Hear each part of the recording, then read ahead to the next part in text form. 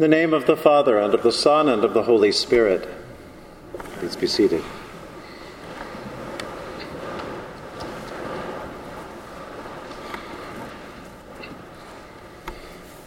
As we move through Oscar season and approach the Academy Awards, I've been slowly catching up on some of the movies that everybody's been talking about for months. And as best I can, I try to get to a movie. When I see one in a theater, I try to get there on time or a little bit early because I love the previews. I love the trailers. I don't really care for the commercials that we get more and more of, but I love seeing what's coming in the future. I like to imagine, what that movie will be like in its entirety. What will it teach me? What will it tell me? What will it encourage me to feel? Will it make me angry? Will it make me happy? Will it make me nostalgic?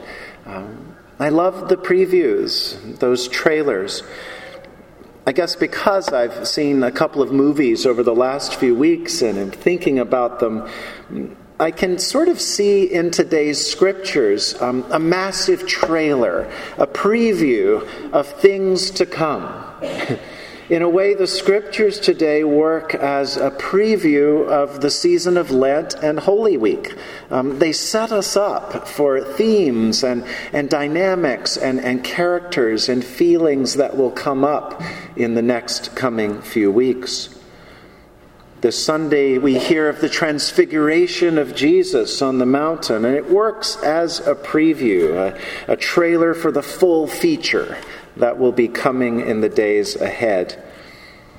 The preview begins with that fantastic story from the Hebrew Scriptures, the Old Testament, as Elijah, with a J, the sort of senior prophet of the day, passes off his role to Elisha, the junior prophet, the kind of prophet in training, the intern, the associate. Elisha, the younger one, seems to understand something is about to happen. And almost like the Greek chorus, that cluster of neighboring prophets kind of antagonize him by saying, your master, the senior prophet, is about to be taken from you. And each time Elisha says, I know, don't say any more. It's as though Elisha wants to ignore the reality that the day is coming, and that when his teacher, his mentor, will be taken from him. If you've ever been in the situation of being the student with a great mentor, or being the associate for a fantastic primary person, and you've known that sense of the days are coming when I'm going to have to grow up and be my own person and make my own decisions, that's a little bit of what's going on with Elisha. He knows it's coming, but he doesn't look forward to it. Finally, Elijah makes it clear that it really is time for Elijah to move ahead, to die to this world and return to God fully. Elisha doesn't like it, but he accepts it. He keeps quiet and he watches.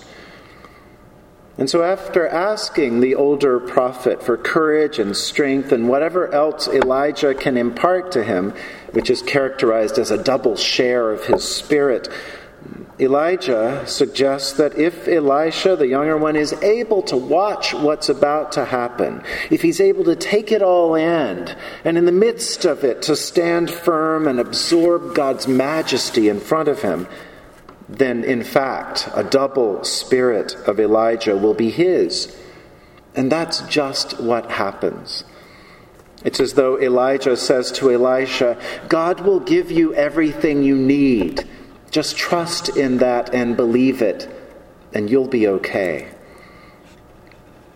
It's a preview of just what will happen between Jesus and his disciples.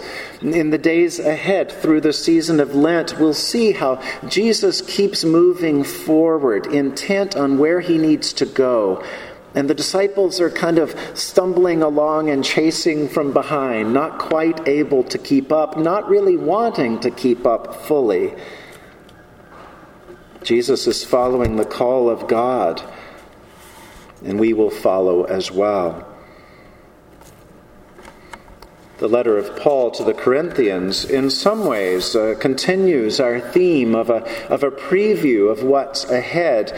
As if you ever think of seeing a movie that really spoke to you and maybe is your favorite of all movies, and you mention it to someone and they say to you, "I just didn't get it." Paul sort of scratches his head openly.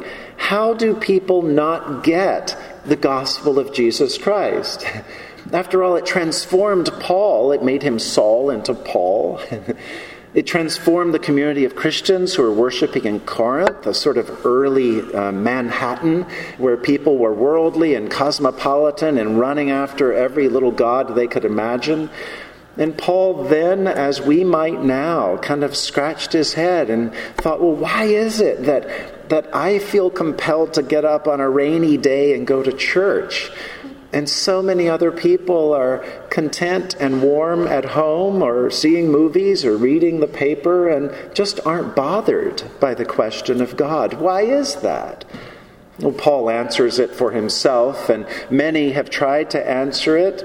We probably do best by following Jesus' advice of leaving the mysteries to God to sort out and just living our life as fully and faithfully as we can.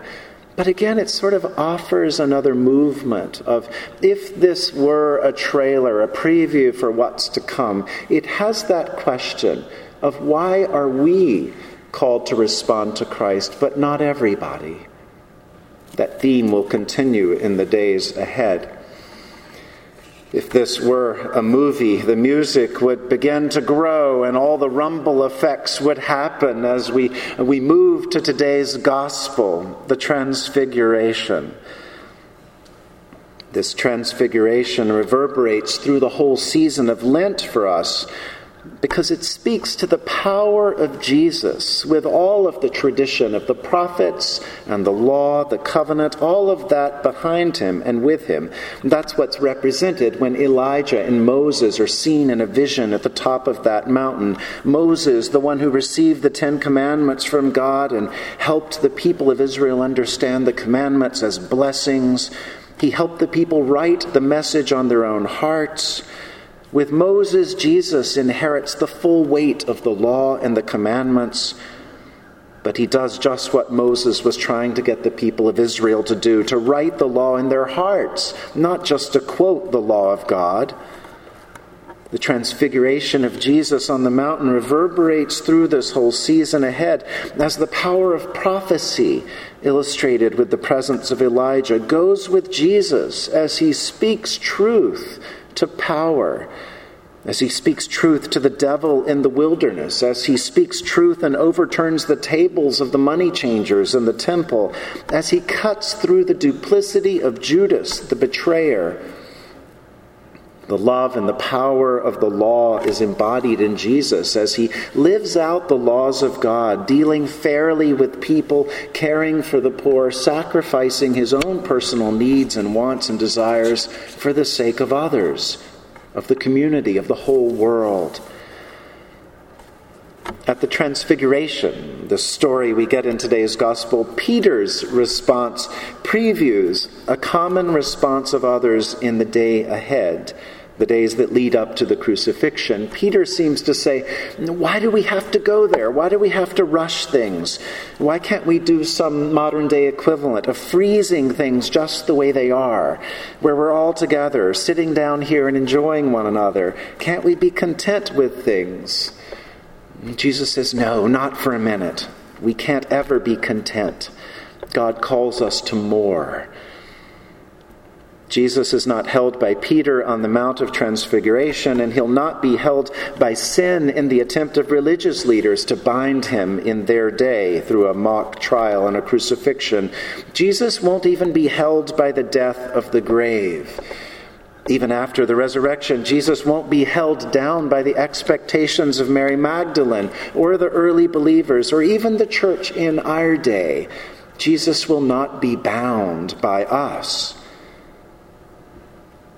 Though many aspects of what we will encounter in the coming days are already encountered in today's readings, perhaps the most important for the disciples to hear and for us to overhear come from the gospel. It's those words that come from a voice in the cloud when God thunders forth about Jesus. This is my Son, the beloved. Listen to him. Those words are powerful enough as they are, but I almost imagine God adding to that, this is my Son, the beloved, listen to him no matter what. Whether the disciples heard God say that no matter what, or whether they picked it up through faith, it seems like the disciples did hear and get that message that brings encouragement and strength. And I think we're invited to do the same and to remember that in the days ahead. Listen to Jesus no matter what. Listen to him on days like the Transfiguration, when we feel overwhelmed by a cloud, whether it's the presence of God or something else. When we're overwhelmed and confused by the presence of something larger than ourselves, when we feel the weight of our ancestors on us and the people closest to us don't understand, listen to Jesus. Over the next few weeks, we'll journey with Jesus through the desert, through the towns, toward Jerusalem, through the cross of Good Friday, even into the rising of Easter Sunday. Through it all, we're encouraged to listen to Jesus. When in the wilderness, whatever it might look like or feel like, surrounded by temptation or doubt, listen to Jesus, who put the devil in his place and moved on to deeper faithfulness.